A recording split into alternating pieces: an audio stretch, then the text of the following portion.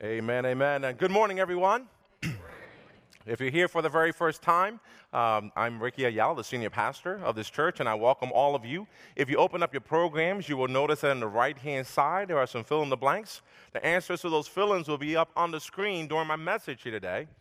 Before I continue on, I want to say thank you to Pastor Gill, who 2 weeks ago was able to finalize our sermon series that was titled Bless This Home, and it was Father's Day weekend.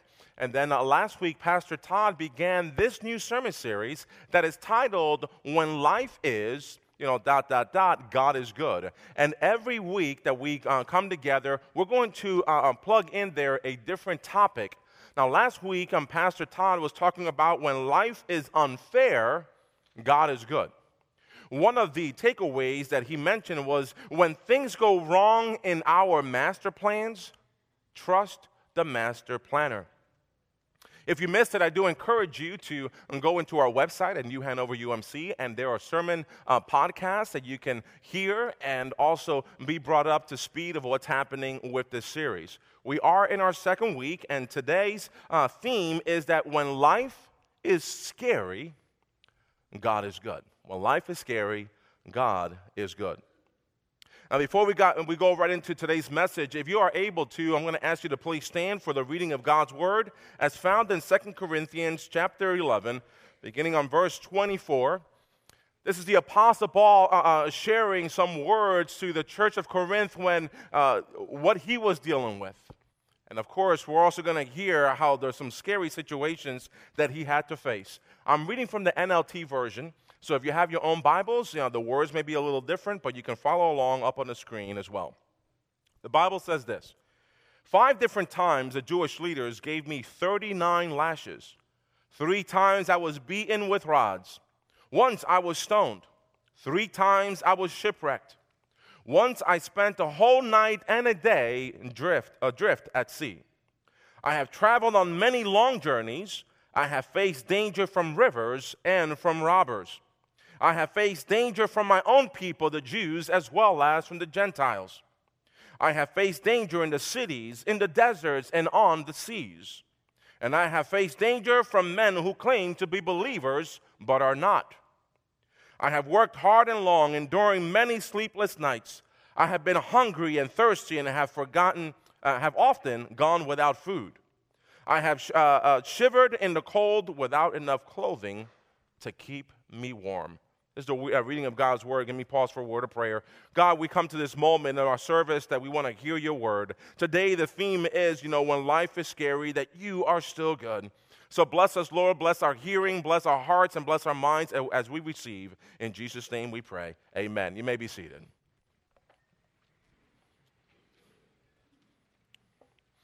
Now, I can honestly say that I don't have to prove unto you that life is scary. Now, by the raise of hands, how many of you in your lifetime have dealt with scary situations? All right, amen. For me, I would probably just put both hands up, both feet up. Scary situations, right? But how have we dealt with them? Think about, for example, there's a ride in Dorney Park near Allentown area of about many rides, roller coasters, and I love all that. And usually I try to sit in the front. I will wait sometimes an hour just to experience that ride all the way in the front. Because even if I'm in the second seat, I already know where it's going to be turning, because why? The people in front of me, either their hands are this way or their heads that way. But there's actually one ride that I remember several years ago that I don't know if it's even still there. It was called the Dominator. And there's 2 lines. One line is it looks like towers, like to connect the top. But the one tower is when you're making a line and you sit down, and the tension builds up, and you got the controller there. He's looking at you, and he's saying, blast off in 5, 4, 3. And so you're waiting for it. 2, 1. You shoot straight up. And all that pressure, screaming if you can and things like that. But then you come down, and I've done this. I come down and I go to the other line, all right? And the other line is not shooting straight up. You harness yourself, and you go slowly all the way to the top. And you see this beautiful park and its surroundings, but it is so quiet up there. So quiet, and you're wondering, okay, you're tensing up because now you don't hear that controller saying the countdown. So you're tensing up. I mean, your fingers and everything is going to break through the harness, right? And you're just waiting, and you don't know if the controller is playing games with you.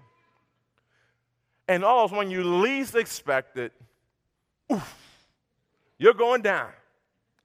And when sometimes you think you're going to scream, but nothing comes out, that's all that comes out. Your mind is saying, I'm going to scream all the way down, but you can't. Nothing comes out. Could be scary.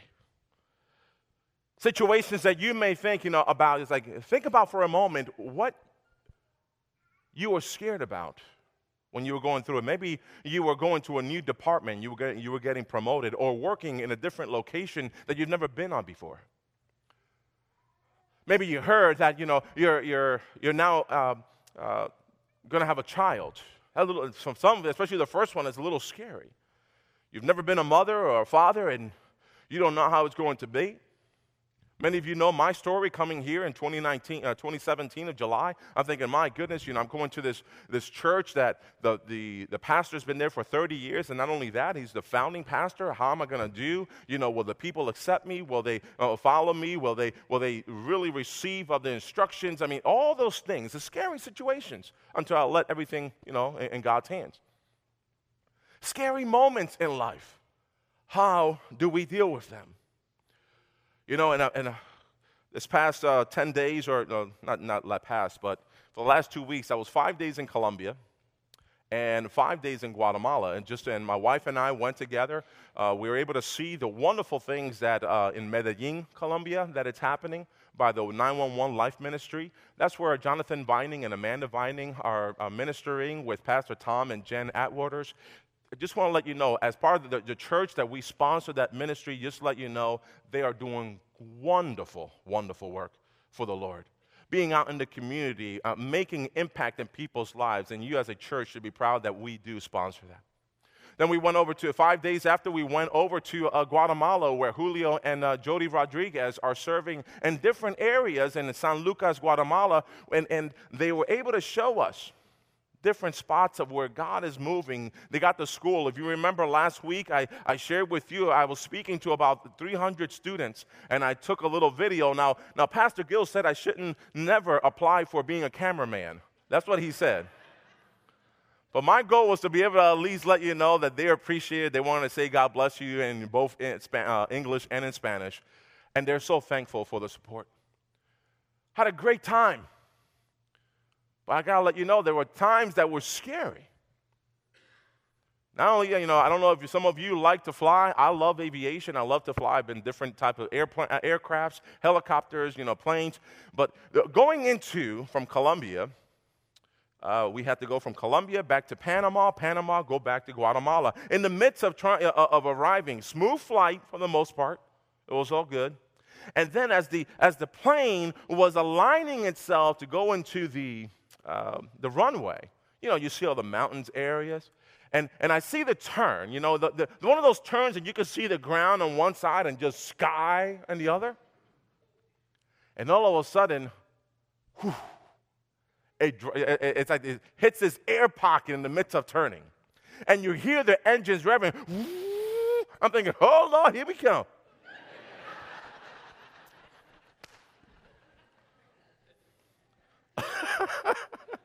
Scary stuff. The pilot took care of it, and we landed safely. But here's one of the things, there are different levels of scarometers in our lives, right? Scarometers. You're good. But here's one that I was not, and sometimes we're scared about things that we face and we actually know about. Again, getting into a new job or this or that. But what about the unexpecteds? That's what scared me the most. At least the other ones that I'm going for, at least I have an idea. But the unexpecteds, I want to share with you that we had a great time over in Medellin, again, seeing the ministries. But then by the second day in Guatemala, my wife wasn't feeling well. So I said, all right, so here we are on Thursday. She goes with me. We go to different locations to go see. We saw families and, again, where they were serving. By Friday, she was like, honey, if we go to locations, you're going to have to go without me. I'm not feeling too well. And I said, all right, no problem. So I told Pastor Julio and Jody, she's going to stay back and we're going to go. And while we're out there, Pastor Julio gets a phone call saying that someone from the kitchen had called them saying that the person in room 7, which is my room and Ani's room, she's not doing too well. So saying, okay, she had told me that she wasn't feeling well this morning. Let's go back. When we go back, ladies and gentlemen, it was one of those moments that it's so dire need and scary that she needed to go into the emergency room. That's how bad it was.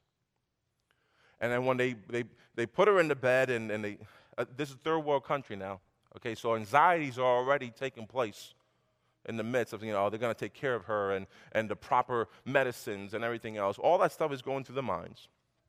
Because you never want to be able to, first of all, get sick in the first place. But third world country, don't know what to expect. They sit her down. They put the heart monitor and the blood pressure cuff they have. Pressure was 172 over 118. She's never been diagnosed with high blood pressure or hypertension, whatever the medical terms are. I lose track of them. So they said, okay, you definitely have high blood pressure. Here's take this medicine orally, and it should start going down. It didn't. Okay, no problem. The doctor comes back, so they put one of those IV in to put medicine and through the veins, so that way it's going to be a lot quicker. Not orally, now it's through the veins. It should do it. Nothing. And then they said, all right, so to calm you down, it's a type of morphine that we can give you. So they stick her with the morphine, and as they head out, and she was like, honey, I'm not feeling too good. And so when she lifts up, some of her shirt, she had a reaction to the morphine. And it took all energy in me to be able to stay calm. To stay calm and not to say, hey, calm down, honey. I would never say that to a hurting woman, right? I tried that when she was giving birth, and it didn't go really well for me.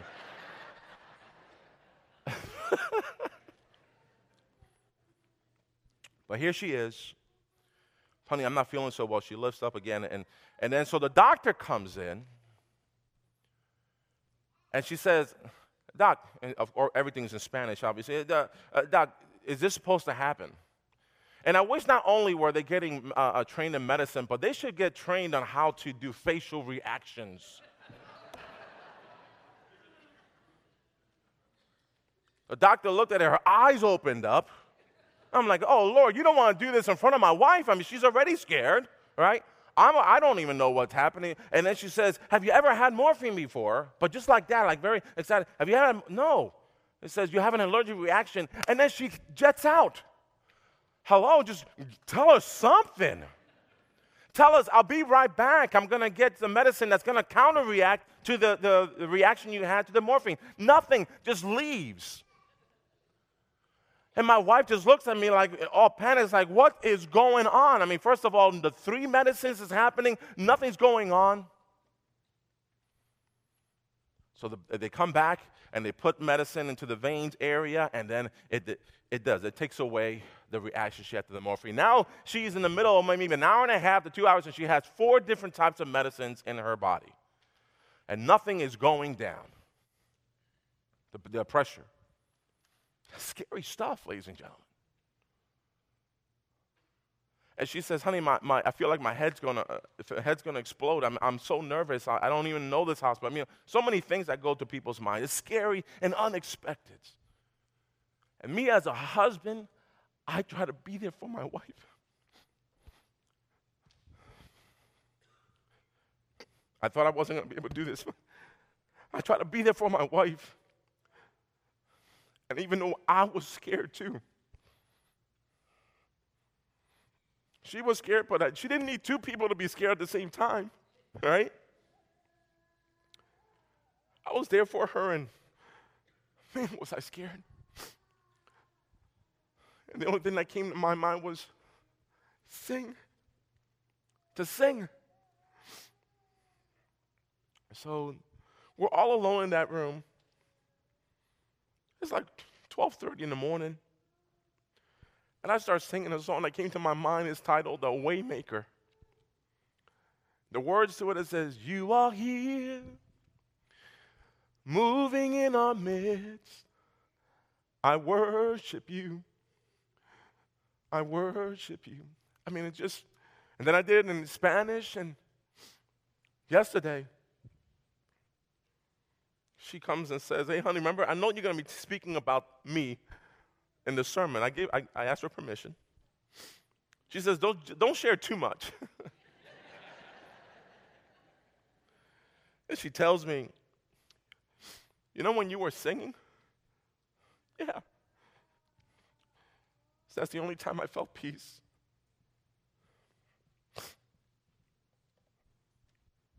I heard the words you were singing, that you are here. I worship you. Moving in our midst.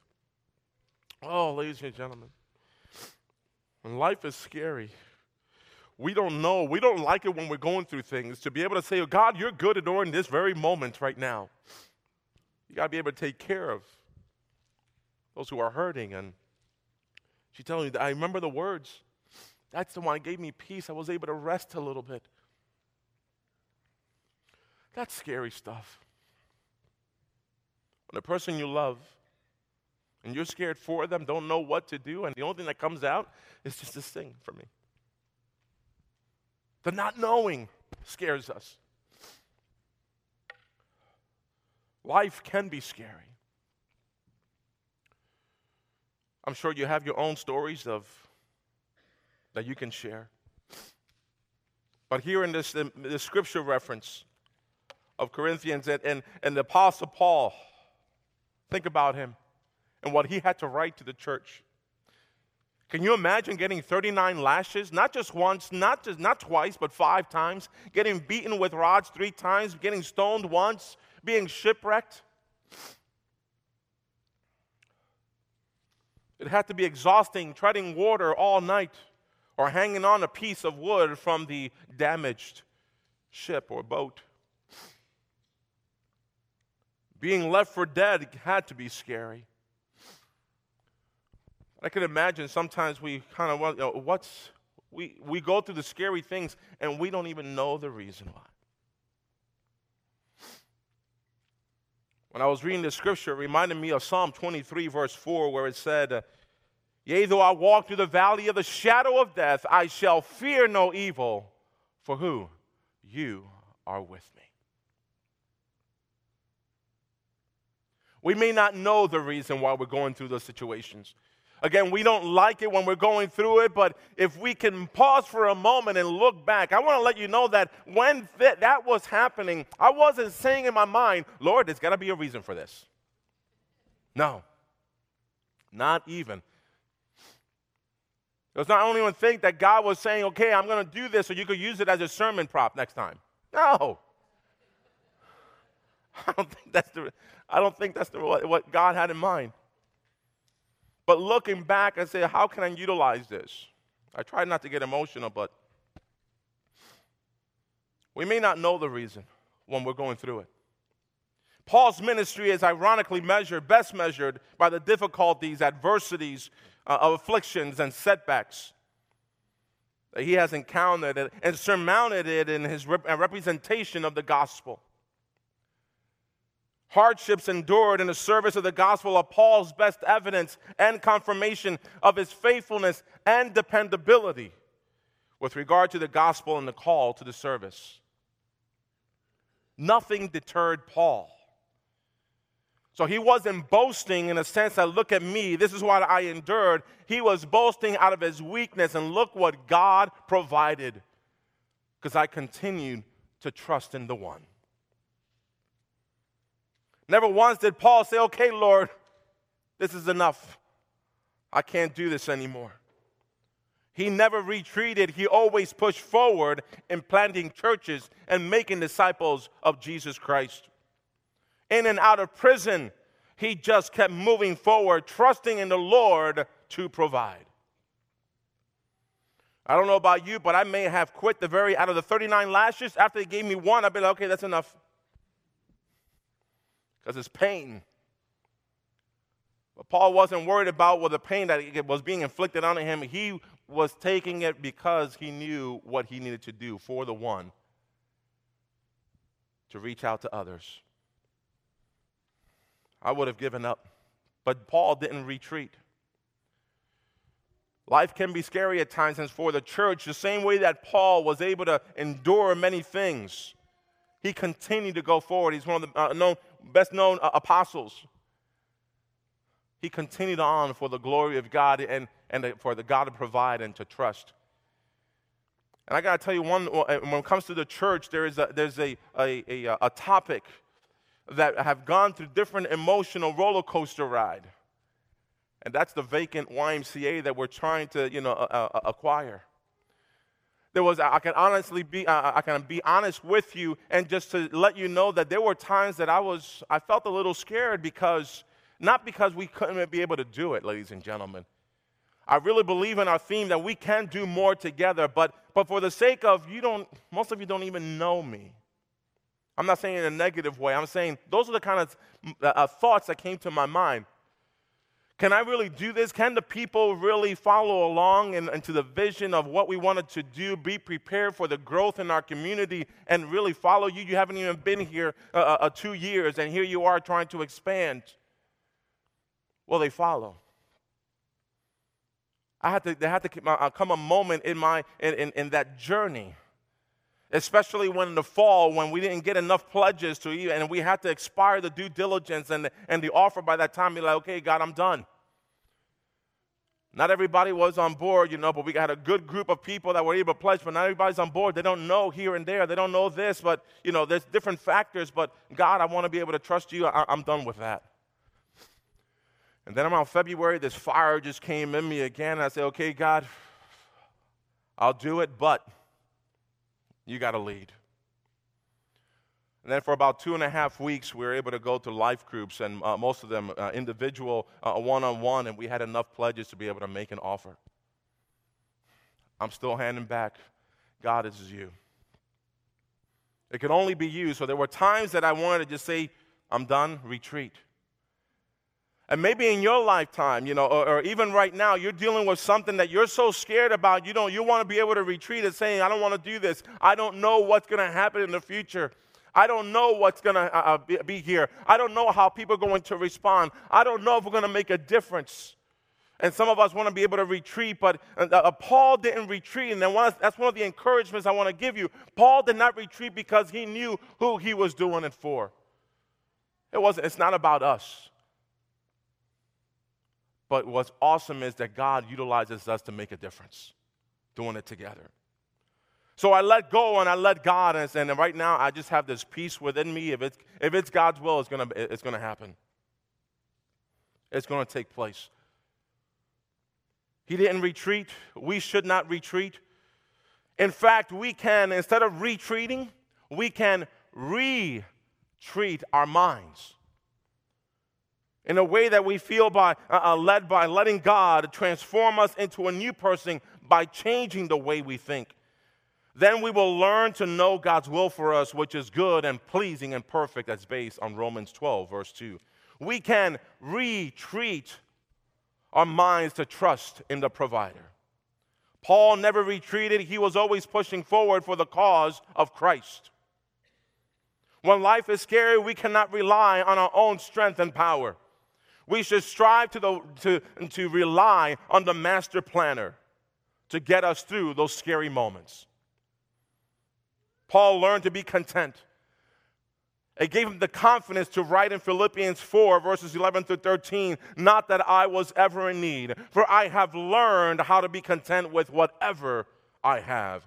I know how to live on almost nothing or with everything. I have learned the secret of living in every situation, whether it is with a small stomach or a full stomach or empty, with plenty or little. For I can do everything through Christ who gives me strength.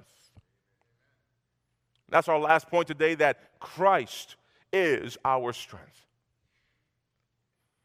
Do we as a church believe that through his strength and power, we can accomplish what he has called us to do as a church, as a family, in our communities? Can we really come together and know, God, you are our provider. We cannot do this alone, but we can do this together.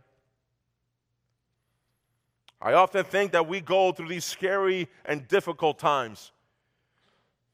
In a way, we're forced to trust in God.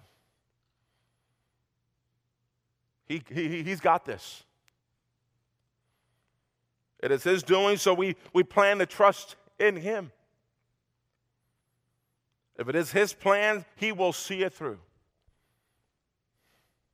When life is scary, God is good. You may be going through a scary time right now, but I pray that you put it into God's hands, that God can give you the peace that passes all understanding. Because when life is scary, God is good. Let us pray. Gracious and almighty God, we thank you for your love, your grace, your peace, just your presence. Sometimes we're so focused on the material things that we don't have that we forget to even just recognize that you are with us. Be with us, Lord, in the scary moments and difficult moments, the things that we don't even know what tomorrow is going to bring.